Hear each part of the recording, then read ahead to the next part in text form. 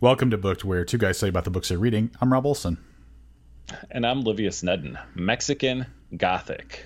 That's what we're reviewing this week. So before we get into all that, we did take a week off. Listen, folks, we had a busy run there in July, and it was time for us to take a little bit of a breather. So we did so. But Mexican Gothic everywhere I turn. Mexican Gothic this, Mexican Gothic that, Mexican Gothic TV show, right? So how could we not do that? I am not. Did Apple land Mexican Gothic, or was it HBO? I can't remember. Oh, I should. I remember seeing it, and I don't recall. So I'm prepped poorly for this. That's okay, because I didn't even think about it until I was just saying it. It's Hulu. So I missed on both attempts. Hulu grabbed it, which Hulu has actually done some fairly interesting adaptations. Some stuff I've actually enjoyed, some of their originals. Normal People, which I waxed eloquent about probably 2 or 3 months ago, which I absolutely loved, was great. So good opportunity for this. But now I guess tonight we'll just talk about what we thought of the actual book. Yeah, and this is something, like Livius was saying, it came up in conversation, definitely with Mallerman. I think it came up in conversation with Paul Tremblay. It seems like everybody's talking about this book when you talk about big books of 2020. And I bought a physical copy, and it didn't come out that long ago, right? Like in June or May or something like that. Yeah, I believe it came out mid-pandemic. Yeah, and I got a 5th printing. So It's definitely tearing up the charts. I know that that had to really upset you. It's fucking killing me. I don't like getting anything other than first printings, but even on Twitter, I think Sylvia Moreno Garcia said something about how long it had been in the New York Times bestseller charts, like in the top 20 or whatever. I think she was like at the 10th or 11th spot for like 13 weeks or something like that. So it's definitely like, this is a hot item, and it wasn't something that we had originally calendared out for this year, but since it was coming up so much, it was like, why not read this? And I think that's what pushed it onto the itinerary for us. So here we go. This is it. We're going to talk about it now. I'm going to start by just reading a quick author bio. Sylvia Moreno Garcia is the author of the novels Mexican Gothic, Gods of Jade and Shadow, Certain Dark Things, Untamed Shore, and a bunch of other books. She's also edited several anthologies, including the World Fantasy Award-winning She Walks in Shadows, a.k.a. Cthulhu's Daughters. And here is the not as brief synopsis for Mexican Gothic. After receiving a frantic letter from her newlywed cousin begging for someone to save her from a mysterious doom, Noemi Taboada heads to High Place, a distant house in the Mexican countryside. She's not sure what she will find. Her cousin's husband, a handsome Englishman, is a stranger, and Noemi knows little about the region.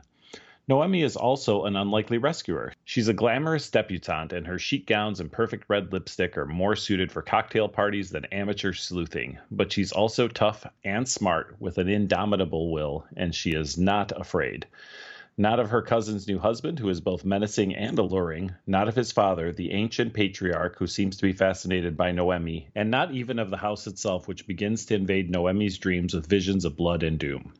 Her only ally in this inhospitable abode is the family's youngest son. Shy and gentle, he seems to want to help Noemi, but might also be hiding dark knowledge of his family's past. For there are many secrets behind the walls of High Place. The family's once colossal wealth and fated mining empire kept them from prying eyes, but as Noemi digs deeper, she unearths stories of violence and madness. And Noemi, mesmerized by the terrifying yet seductive world of High Place, may soon find it impossible to ever leave this enigmatic house behind. Yeah, so short and to the point, that synopsis. Yep.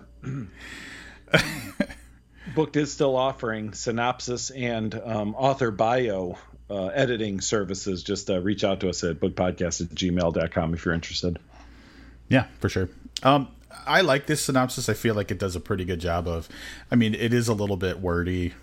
It goes a little bit long, but there's only a couple of things that I noticed where I was like, as someone who has finished reading the book, I would criticize. But again, they're written for people who haven't read the book yet. So like the funny thing is, though, when you see little things like we were talking about the youngest son of the family who might be hiding information about his family's past, that means he is, right? Like when you read something like that. Exactly. Yep.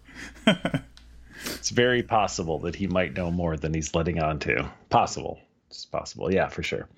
So yeah, I agree though. The synopsis is pretty spot on. Although I will say that, and again, depending on how far we're able to go in this book and what we're able to talk about, that I don't know that the synopsis leads you to believe this is as dark of a book as it actually winds up being. Right. And I say that because at one point it actually says like she's better suited for cocktail parties than amateur sleuthing, which makes me think like Nancy Drew in the Haunted Mansion, right? And yeah, that's definitely not what we're getting with Mexican Gothic. So, yep. True to the synopsis, this does kick off with our introduction to Noemi, who is at a soiree of sorts, a party with a young man, a potential suitor of hers, as they're hanging out. So we get kind of a taste of her lifestyle. But pretty soon after that, she's called home by her father, who shares with her that Catalina, her cousin, who is married and living in High Place, has sent a letter that was a little on the disturbing side.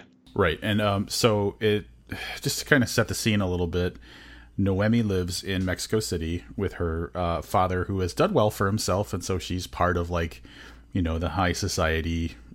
She's like it says, she's a debutante. She's definitely like a socialite type of person.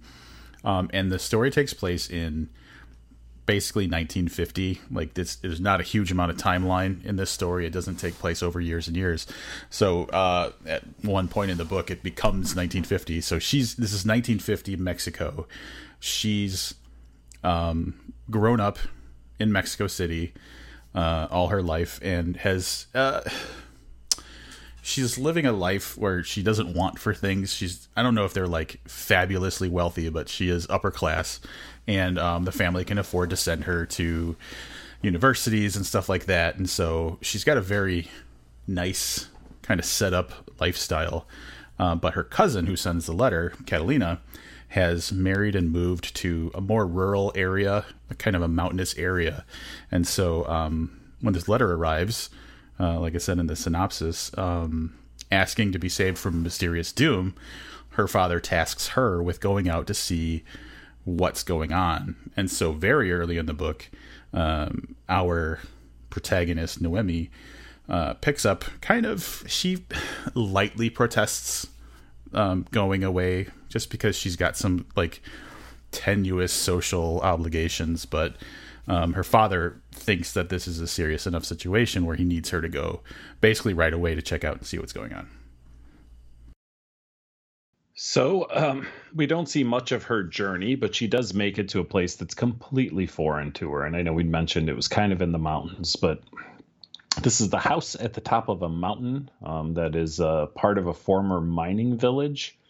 And the house is decrepit and old. There's very little in the way of electricity or modern niceties.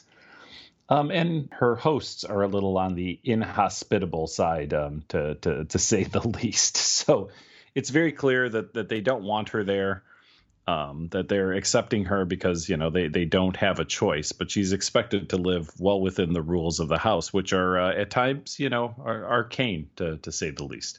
Yeah, it doesn't take long from when she arrives to kind of realize that this isn't going to be the type of lifestyle that she's accustomed to. First of all, it's very cut off from the rest of the world. They're up on a mountainside, so it's very isolated, to the point where like she realizes early on that not all of the house has electric lighting. So candles and oil lamps and stuff are pretty common.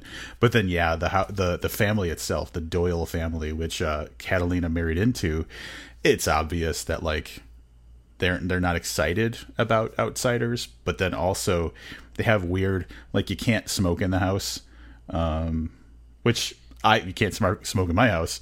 But like, right. But in the 1950s, though, people would have been smoking in your house everywhere. Like, that's yeah. And like to the point where we don't talk at the dinner table, and noise in general is considered disruptive and rude and everything. So she shows up to visit this cousin, and it becomes clear very quickly that the family that she's visiting is a very controlling, and they have a very specific idea of how people act and what's allowed and what's not allowed. To get to the cousin, Catalina, is and I forget, maybe you can remind me, the family tells Noemi that she's suffering from, I don't remember what the particular malady was. Tuberculosis was the tuberculosis. Yep. Yeah. But basically it's kind of an on again, off again. So to go back, between Catalina and the Doyle family, Noemi can't just visit Catalina whenever she wants, right? So you would think if you're going to visit your cousin, like you just hang out all day with your cousin, and you'd sit out on the porch and have a glass of wine, right, or whatever. Like, her interactions are very limited when she tries to see Catalina. No, Catalina's resting. Maybe you can see her later tonight or tomorrow, and then it's always for like these brief moments of time. And Catalina kind of goes back and forth between some normalcy of what Noemi is used to from the two of them growing up together, and then sometimes she's kind of distant and maybe even despondent. But it's enough for Noemi to really question the prognosis that she has tuberculosis. Yeah, and to kind of dip into some of the darkness that Livius alluded to earlier, the letter that prompted Noemi's quick visit to Catalina, she was talking some pretty crazy shit, like about how she thinks that people have it out for her, and without going into crazy details, like insinuating that like there's ghosts or supernatural stuff going on, like there's things in the walls, like that type of thing. Something that a normal sane person wouldn't put in a letter. So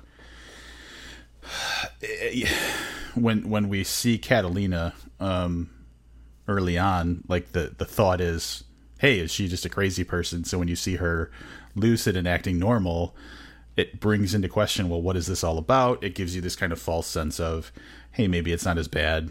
Maybe it is just a malady or something like that early on. But then obviously things don't necessarily stay so innocent. Right. We talked a little bit about Florence, who's Francis's mom. Francis is the shy guy who might know some things about the history of his family, as alluded to in the synopsis. He's the one that Noemi really bonds with. But he's the one who picks her up, in the car from the train, or how I believe she got there by train. So he's the only friend she has in this venture, in this house at High Place. Virgil, we touched on a little bit, but he's Catalina's husband, and he's Rob put in the notes kind of rapey, which I'm not disagreeing with, but he's a little domineering, and although he's obviously trying to please Noemi from the standpoint of he doesn't want any any particular trouble, it's clear that he's not going to allow her to do anything other than occasionally visit with his wife and send a good report home to her father. Like his whole involvement in her visit is just to make sure that she does what she's supposed to do, which is to report back. They're doing the best they can for Catalina, and she'll probably get better soon, and nothing to see her move along, essentially. But Noemi starts to experience some kind of odd things too, and it starts with growing a little bit here with a series of dreams that she has. Livius's favorite thing in the world is dreams in stories. So this had to be painful. Let me defend the dreams in this story just a little bit without going too far into it. I will say that they were probably better used in this than in most other stories that have dream sequences, and that's all I can say without doing it over at spoiler talk. So it definitely becomes obvious through her not waking time, Noemi's not waking time, that things are a little bit different than the family would have you believe. And so I'm gonna take a step back really quick to talk about the family, because I don't think we mentioned it. The Doyle family is from England, and they moved to this specific part of Mexico specifically because they're silver miners and they wanted to make a fortune on this silver, this very lucrative silver mine. So they moved. So they're English. They're not also Mexican. And I thought I had a point for going into that. It's just like, it feels like that was something that made my opinion of them, because they're outsiders and they're obviously acting different, and that creates like an automatic bias of maybe that's just culturally they're different, but then when things start getting more and more weird, it's not, you can't blame it on, oh, culturally they're different and they're just assholes or whatever, and that's why they're acting so prickly. Maybe it's something more nefarious. But anyway, so her dreams is when weird stuff starts to happen, where she's dreaming things in the house, as if like almost having a memory and things like that, where another thing is that she it's alluded to the fact that when she was a kid she would sleepwalk, and she starts to experience sleepwalking incidents while she's visiting this house, which hasn't happened in forever. So the content of her dreams plus like her own actions that are coming back, she hasn't done sleepwalking in a long time, are starting to kind of, it seems like they're not worrying her as much as I was worrying, but like it's definitely like hinting that things aren't as they seem. Yeah. There's a couple other characters that probably bear mentioning. There are two doctors. One works exclusively for the Doyle family and really looks after Howard Doyle, the elder Doyle, who is definitely not well, to say the least. But he's also obviously looking after Catalina. And then there's a town doctor who Noemi reaches out to get a second opinion, and he's not affiliated with the Doyle family. He knows who they are. Everyone knows who they are, in town and stuff, but he has nothing to do with them. And then we have a shamanistic healer person, witch doctor sort of woman in town too. So I guess that would be like a third type of doctor that's also involved in the story that, these characters allow for a little bit of rounding out of the story, I guess. Yeah. So we're definitely approaching the limits of what we can say about the story, but essentially what we have is Noemi shows up to check on her cousin. The family is trying very hard to make it seem like, hey, everything's okay, this is just some tuberculosis and she'll just sleep a lot until she gets better. And Noemi's like, yeah, I don't really believe that so much. And the people that she can trust are helping her how they can, which is like Francis, like we mentioned earlier, is kind of her ally. Some of the people in town, like the doctor and Marta, who is the healer type witch doctor person, are also helping her a little bit. And so that's the general push of the story, is like she's trying to get to the bottom, amateur sleuth, of what's going on with her cousin. What is this family up to? And kind of get a resolution, save her cousin, as it would be. What I really enjoy is that in addition to this mystery that she's got to solve, you get all of the backstory of the area. There's flashbacks to when the mine, was first active, when the family started using the mine, some calamities that happened around that, some more family history in general. And so she does a great job of fleshing out what this family is and what they're up to, but also like just leaving it a really good mystery throughout. So as clues become uncovered, they almost just kind of lead to more like, well, what the hell does this mean to the bigger story? So I felt like that aspect of the book was really well done. And this is probably where we need to go into spoiler talk, I think. So we're going to cut over to our Patreon, which is patreon.com/booked, where you can get spoiler talk. So we do this frequently lately for books, but we're going to go over there and talk about all the things we can't. I can tell you I am going to formulate what I can talk about in my wrap-up about things I liked and or didn't like about this book, and that's where all that magic happens. So if you're interested in that, you can do that for $2 a month over at patreon.com/booked, and, you know, whatever other goodies you find from doing that. And one quick plug, I want to thank Janelle, which is our latest $2 a month patron. So Janelle, thank you for joining up with us. And you're about to experience your first of many, I hope, spoiler talks over on our Patreon. And we're back from what I honestly thought it was a much longer spoiler talk than I expected. But we did covered some good ground, I think, as always in spoiler talk. It's an improvement.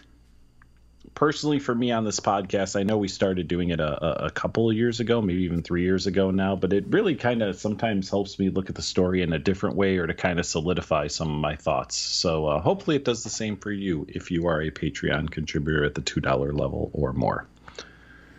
Yeah, it's definitely helped it up our game. And you know what the weird thing is, Livius, and you're not going to believe this, because you mentioned the timeline, I'm going to open up and I'm going to look for the first time we did spoiler talk. I'm going to blow your mind about how long ago that was. You ready for your mind to be blown? I am ready. The first spoiler talk was December 2nd, 2015. Oh, wow. We're coming up on 5 years of spoiler talk. Holy shit. Yeah. So... yeah, it's something that, quite honestly, like I said, on a personal level, because become my one of my favorite parts of this podcast. And I know we do it for a small number of people, and it's not why I'm saying it. It's just you just don't realize how much you don't get out of it until you can openly discuss it. Yep. And now we're going to summarize those thoughts with wrap-ups. Do you want to go, or should I take it? I will go first. I wasn't sure what to expect from this. As I mentioned at the top of the episode, obviously a lot of hype.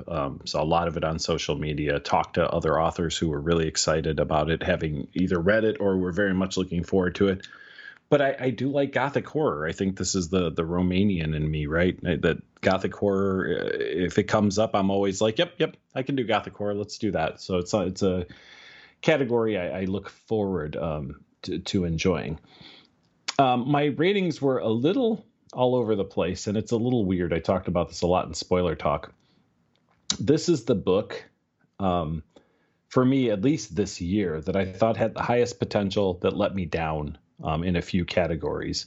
So I was like, I overall liked the characters, but felt that some of them were a little underdeveloped for my taste. I love the concept, but I thought it was rolled out in a kind of murky, muddy way for my taste. I mentioned earlier dream sequences, and I'll be honest, I don't think this spoils anything. The dream sequences are how some of this is revealed to us, and I didn't like that vehicle for it. I mentioned over in spoiler talk, I almost rather would have had the, and tropey. I found a journal buried in the wall that explains to me all these weird things that, we got through the course of the book. But overall concept really, really great. And I just thought the delivery was a little lackluster. I loved the conclusion, so I gave the conclusion a high score. I gave the plot a very high score. Where I dinged it, and I don't even know if this is the right place, was pace, because I feel like this book should have been 70 to 100 pages longer, and it could have rounded out some of the things that I didn't care for as much as I should. But overall, even with some pretty hard dings in those areas, it still came out to a 7.38 for me, which overall I enjoyed it. I just thought this had the potential to be a 9. So the interesting thing I find about that, and this is something that I've noticed sometimes with your wrap-ups or your just thoughts on books in general, Livius, is that books can definitely get a lower score because you wanted more of the stuff that you liked that you didn't get. So like, it's not a good thing, but it's a good ding if you're basically saying, hey, I wanted more of it because you were enjoying what you got. You just needed extra stuff. So for sure. Yep. That's interesting. And I guess like too, that goes to even a good book might not be a perfect book, but it's still a good book. I think 7.38 is a respectable rating. And I came in pretty close to that. So I'll just start out by saying that I gave it 8 out of 10. Me and Livius were pretty consistent in a lot of the categories that we break down our reviews into. I thought the conclusion was very good. The plot I gave so we basically liked the exact same things. I just scored some things a little bit higher than he did. Overall, so this is one of those books where I feel it's got a lot of character and personality, and this benefits from just being very well written. It's obvious that she's a very proficient writer who knows how to put a good story together, and you know, she's got all the right ingredients to make the good recipe. And it was just a great ride. It concluded in a very satisfying way. The story was one of those where I was absolutely throughout the story predicting to myself where it was going to go and what certain things meant. And I love those types of stories the most, where it keeps you guessing, but it also keeps you caring enough that you're invested in it. So overall, man, a lot to like about this book. And I definitely see myself reading more from Silvia Moreno Garcia again, and a little regretful that she's had so many books out already, and I had not heard about her before. So like I said, 8 out of 10. I really enjoyed this book. Before we get off the subject, yeah, it's weird because I haven't heard of any of our other books either. Yeah. And so this one, I'm not sure what transpired to get this one on everybody's lips. I have to assume that you know, at least some of these books were written over the last, you know, 9 years that we've been doing this weekly, you know, and right. The name just didn't sound at all. I honestly, until you read the bio, I thought or I actually read it at the end of the book, you know what I mean? But I thought this was a debut novel. So yeah. I'm glad she got somewhere New York Times bestseller list with this one. I mean, it's worthy in that weird way that I said. Like I believe it's on the New York Times bestseller list. I believe there's a good reason for it. Yeah, I'm looking through now. Like, it's just maybe it's just the type of stuff, because like it looks like there's kind of a Lovecraftian bent to some of the stuff that she writes, and haven't gone that far into Lovecraftian stuff, so maybe that has something to do with it. But she goes back to, like, she's got short stories in like back in 2011 and stuff. So yeah, she did win a World Fantasy Award, and I don't know how many books we've read that were even eligible for a World Fantasy Award. It's definitely not something you or I really take to. Right. And that's the weird thing, because like, you know, you could argue that there's a strong fantasy element to the Neil Gaiman stuff that we've read, but it's not something that we go seeking out for sure. So I think it's just one of those, like, this was the happy convergence of what we read and who's recommending books. For sure. I mean, I feel this is a good place to pivot. It came up right before we started recording, and you had said she's written some Lovecraftian stuff. So I feel like you want to tell us a little bit about a new TV show you've been watching. Yeah, so the second episode airs tonight, probably already as we're recording this. Lovecraft Country is a new HBO series that just started the week before we're recording this. So like I said, second episode is tonight, and it's basically, I'm sure a lot of the people that are listening to this already know about it, but it is a Jim Crow era, that's when it takes place, story about a couple of black families who basically discover that they're tied up in this kind of ancient thing, and they have like some sort of birthright to it's the first episode really was a lot of setup. So like the stinger at the end was like, oh, what's this weird shit that's going on? But like, so it's tied in with Lovecraftian creatures and stuff. I didn't read the book, so it's based on a book called Lovecraft Country, and there are elements. So they have to travel to Massachusetts from, I think it's Chicago. Yeah, Chicago.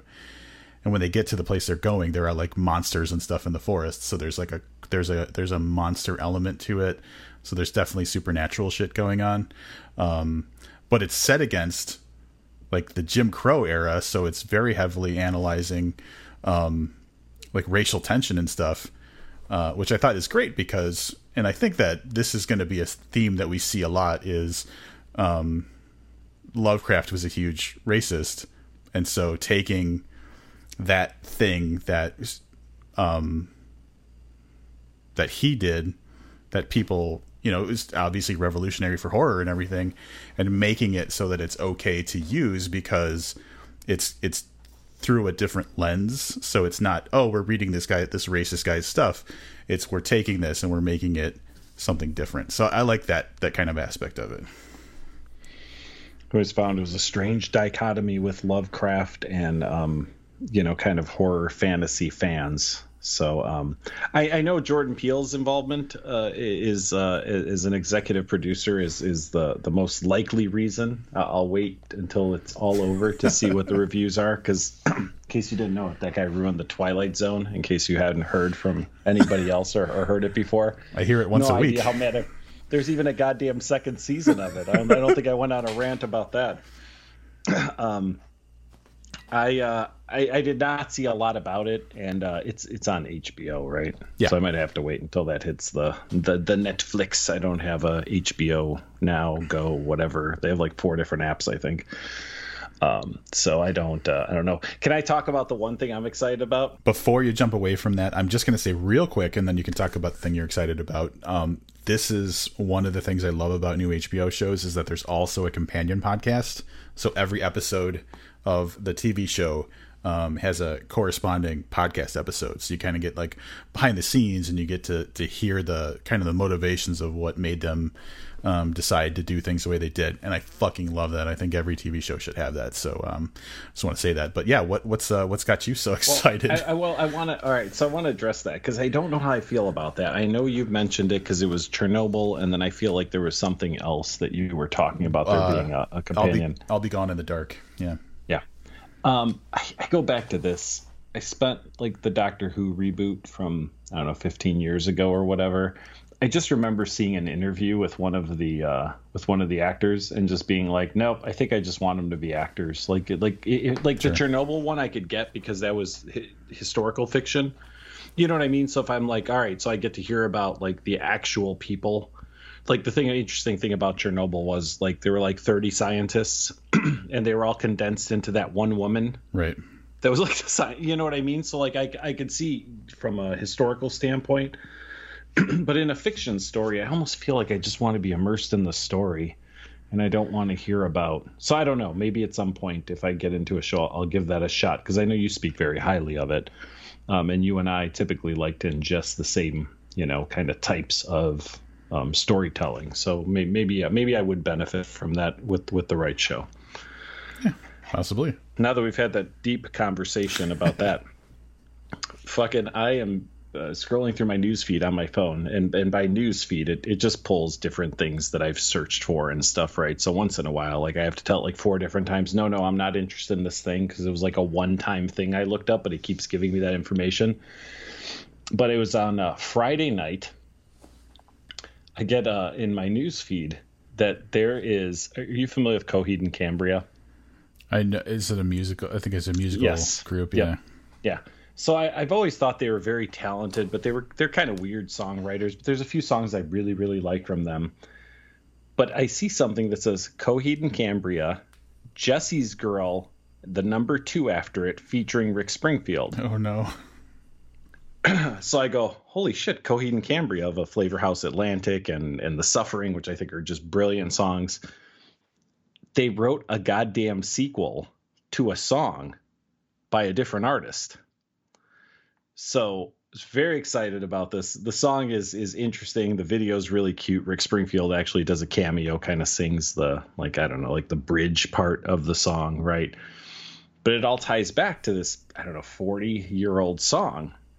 And it's a sequel to a song, which, I know very briefly we talked about this with Josh Miller, but I think you completely tuned out. We were talking about songs as storytelling. Right. And I just thought it was fascinating that they continued a story from 40 years ago by a different artist in song form. So these little 3-minute stories can be extended years and years later. And I find the concept really interesting. I'm not much of a music guy, if I'm being honest. You're probably far more into music than I am. But I did find this absolutely endearing. So I am not trying to ruin this moment for you, but since it's a story, basically, the Jesse's Girl, you're saying it's kind of got a story aspect to it. What's the story? Because I don't. Right, so the song Jesse's Girl is just about him. He's in love with his friend's girlfriend, is what it is, right? So it's just him kind of questioning why he isn't good enough, why she's not interested in him, why she's with this guy, and him kind of fantasizing about their life together. Mm-hmm. Jesse's Girl 2 flashes forward many, many years, and it's him looking back like he got the shot. Like his dream came true. He wound up hooking up with this girl, but it went horribly wrong because she's fucking nuts. Oh, interesting. Yeah. So again, are they, they're stories you tell in 3 minutes with like 3 verses and a repetitive course, right? So there's not a lot to get out of a story typically. But there's some great songs out there that can tell a hell of a story in a really short period of time, I think. I'm not saying that Jesse's Girl is the one for that. I don't think that's a perfect example, but. Well, I just had an idea, and I'm going to pitch it to you, and you can tell me it's a terrible idea. Okay. But now I'm thinking that there's a song that exists that could be like Jesse's perspective after the part 2 happens, and that's Mr. Brightside. Oh, there you go. The Killers. By the way, the new Killers album, awful. Everything awful. No. Terrible. Oh my God, I don't know what happened to one of the greatest bands of all time. Oh no. Mr. Brightside though, do you see what I'm saying? Like how it Yes. could, oh no, absolutely.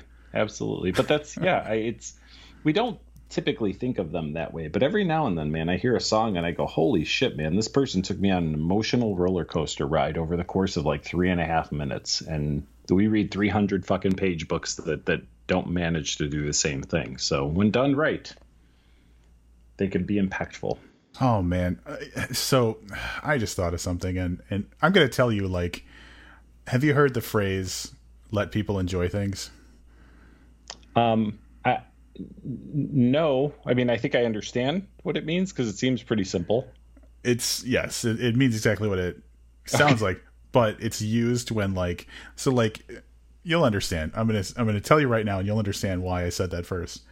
So the new trailer for the new Batman movie with Robert Pattinson came out, and so many people are so excited about it. I thought it was pretty garbage. And so I had that instinct inside of me to just go online and shit on it. And that's when let people enjoy things, kind of kicked into my head. I gotcha. Yeah. Because what benefit would that be for the world if I voiced a negative opinion about something? So I'm not going to trash. I'm going to let them enjoy their thing. I'm very happy for everybody who's excited about this movie, but there's one fucking sin I can't forgive. Have you seen the trailer? No, I have. It's on my list to see, but DC movies haven't really provided a lot of excitement for me other than the Joker. So yeah. So, they use a Nirvana song in the trailer because, every trailer now has to take an old song and make it quirky. Yeah. And that's and because it's iconic, but it's our quirky version, so it's different. And so they used the Nirvana song "Something in the Way," and thematically, I don't see why they use that. And it's just it's just very insulting to me that they chose to use that song. And so I'm gonna let everybody enjoy their thing, but I have to say, really not happy that they used that Nirvana song. It's interesting that you say that because I've noticed that there have been a lot of remade songs in TV shows. Yeah. And I was actually wondering if it's cheaper to license a remake. And that's why, because it seems really, really prevalent now that you would hear a song and you go, oh, this song sounds really familiar, but it's always done in a, like you said, a quirky or maybe it's a song that was like a pretty strong song, but it's been really pulled back, and now it's right. just like one light piano behind some singing instead of like a guitar and drums. Right, like a haunting voice or something like that. Yeah, I wonder if that's a licensing issue. That's a good point, because like, and I don't know anything about the music industry, but I'm fairly certain that you can do, like, you don't have to license a song to do a cover of it, I don't think. So like, maybe, and you know, music execs that are listening can correct me on this. Josh Mallerman can chime in at any time now. Yeah, but yeah, like if you get a band does their version of Yellow Submarine, and you want to license that, you're probably licensing it from that band and have nothing to do with the Beatles. So you're getting it for a steal, I would imagine, right? Yeah. Yeah, it's the only reason I could think of that it's so, because like that's work, right? Like nobody's, I don't think anybody's like, hey, we really want to use this song, but can we find an artist to record it in a really low key way instead of, you know, the way that people know it? It seems like a lot of work to close out a weekly ABC show or something, you know, It's interesting. I never thought about that, but there's something to that thought. I don't know. At some point during a future interlude, I plan on bringing some great story songs to discuss. I think that might be fun for an interlude. That would be amazing for an interlude. I'm going to have to make a note of that. This is a random Rob's life thing, but because I just said I'm going to make a note of that, I've been starting to take notes of random, like, I found that I have a lot of thoughts right before I fall asleep, as opposed to like right, you know, when I wake, you know, dreams I want to take notes on. Mm-hmm. And so like I've started taking notes on those. So they're awful, but I find them they're going to be a thing that, like, you know, years from now I go back and I read this stupid note and I'm like, what the fuck was wrong with me? So I can give you an example. Sure. This is a little bit NSFW, but this is a legit thought I had. I was raised by a single mother, which has never been a problem for me, but now I don't know what to do with girls who have a daddy kink. That's actually fairly insightful, I think. I mean, what I would say is I would just stay away from those girls in general if I was giving you advice, but yeah, or I'd give you a list of things you could probably do. Yeah, that's if you want to go different. Yeah, it's like I need a father figure to help me figure out what to. No, but like, what if you're dating someone and you only discover the daddy kink later? That's true. Yeah. So, yeah. The problem with, because I would occasionally do that too, and not necessarily at night, but just random thoughts I'd have. But then sometimes, like, I use the Google Keep app for stuff, like sometimes for like really weird passwords that I have to use like once a year at work, like that kind of thing. Mm-hmm. But there's also just like random notes in there. Like someone will be like, oh, you got to check out this TV show. But I'll look and I'll be like, oh, okay, what is this? And I'll go, oh, this is a TV show. Rob must have told me to watch it. But then there are notes I had on thoughts where I'm like, I don't even know what the fuck this means. Yeah, that's the problem. So it's like 2 or 3 words. I'm like, I don't know what this is referencing. I have no idea what this is. So I could only imagine if I was doing that as I was falling asleep at night, I'd have a lot more. I have no idea what this references. Yeah. Then, yeah. Oh, yeah. I've seen notes from myself like that where I'm like, what the fuck was I even saying? Yeah. Yep. So, but it does make it in some cases can make for good, solid entertainment. Yep. Like your weird daddy kink thought. It's probably swiping through Tinder. Yeah, probably. All right. I think that's a good place to put this one down. Unsure if there's going to be an episode next week or not. So for anybody who is not aware, Rob is upgrading his abode. I'll translate that for the rest of you. Rob's moving to a bigger place. So we're not sure what the internet situation will be or, you know, whatever. So there may or may not be an interlude type episode next week. But if there is not an episode next week, 2 weeks from right now, you will be getting the first in a series of 4 book reviews, probably with some author interviews spread throughout. And Rob probably knows what that next book is. Yeah, so September's interesting, and this next book that you're going to get is Olivia's thing. Suzanne Clark has a book coming out called Piranesi. I'm probably pronouncing that wrong, but that's the next one that we're going to read. And this is very driven on the fact that Livius has read and enjoyed previous stuff from that author. I'm pretty in the dark about it. That's okay. I'm going to slight correction there. I did watch a long TV adaptation of one of her books, and that's where that came from. I did not read Jonathan Strange and Mr. Norrell because I think it's like 1,000 pages. But I did watch I believe it was a BBC adaptation that I really, really enjoyed. So I'm looking forward. If it's anything like that, I think it'll be an enjoyable book for us to read and to discuss. But yeah, I mean, we've also got another Craig Walwork book, the second one of this year. Yeah, he's really churning them out. Yeah. So the second in the Tom Nolan book, those are coming up. We've got The Loop by Jeremy Robert Johnson later on in September. And like I said, I imagine we'll catch a couple interviews in that month too. So if we take next week off, please remember it's A, because Rob's moving, and B, because we have to get ready for another just crazy month of book reviews that'll look a lot like July for those of you that were paying attention back then. Yep. But for now, that's going to wrap it up. Thanks, Silvia Moreno Garcia, for a very entertaining book. Join us next time, whenever that happens to be, for some more stuff. Until then, I'm Rob Olson. And I'm Livius Nedden. Keep reading.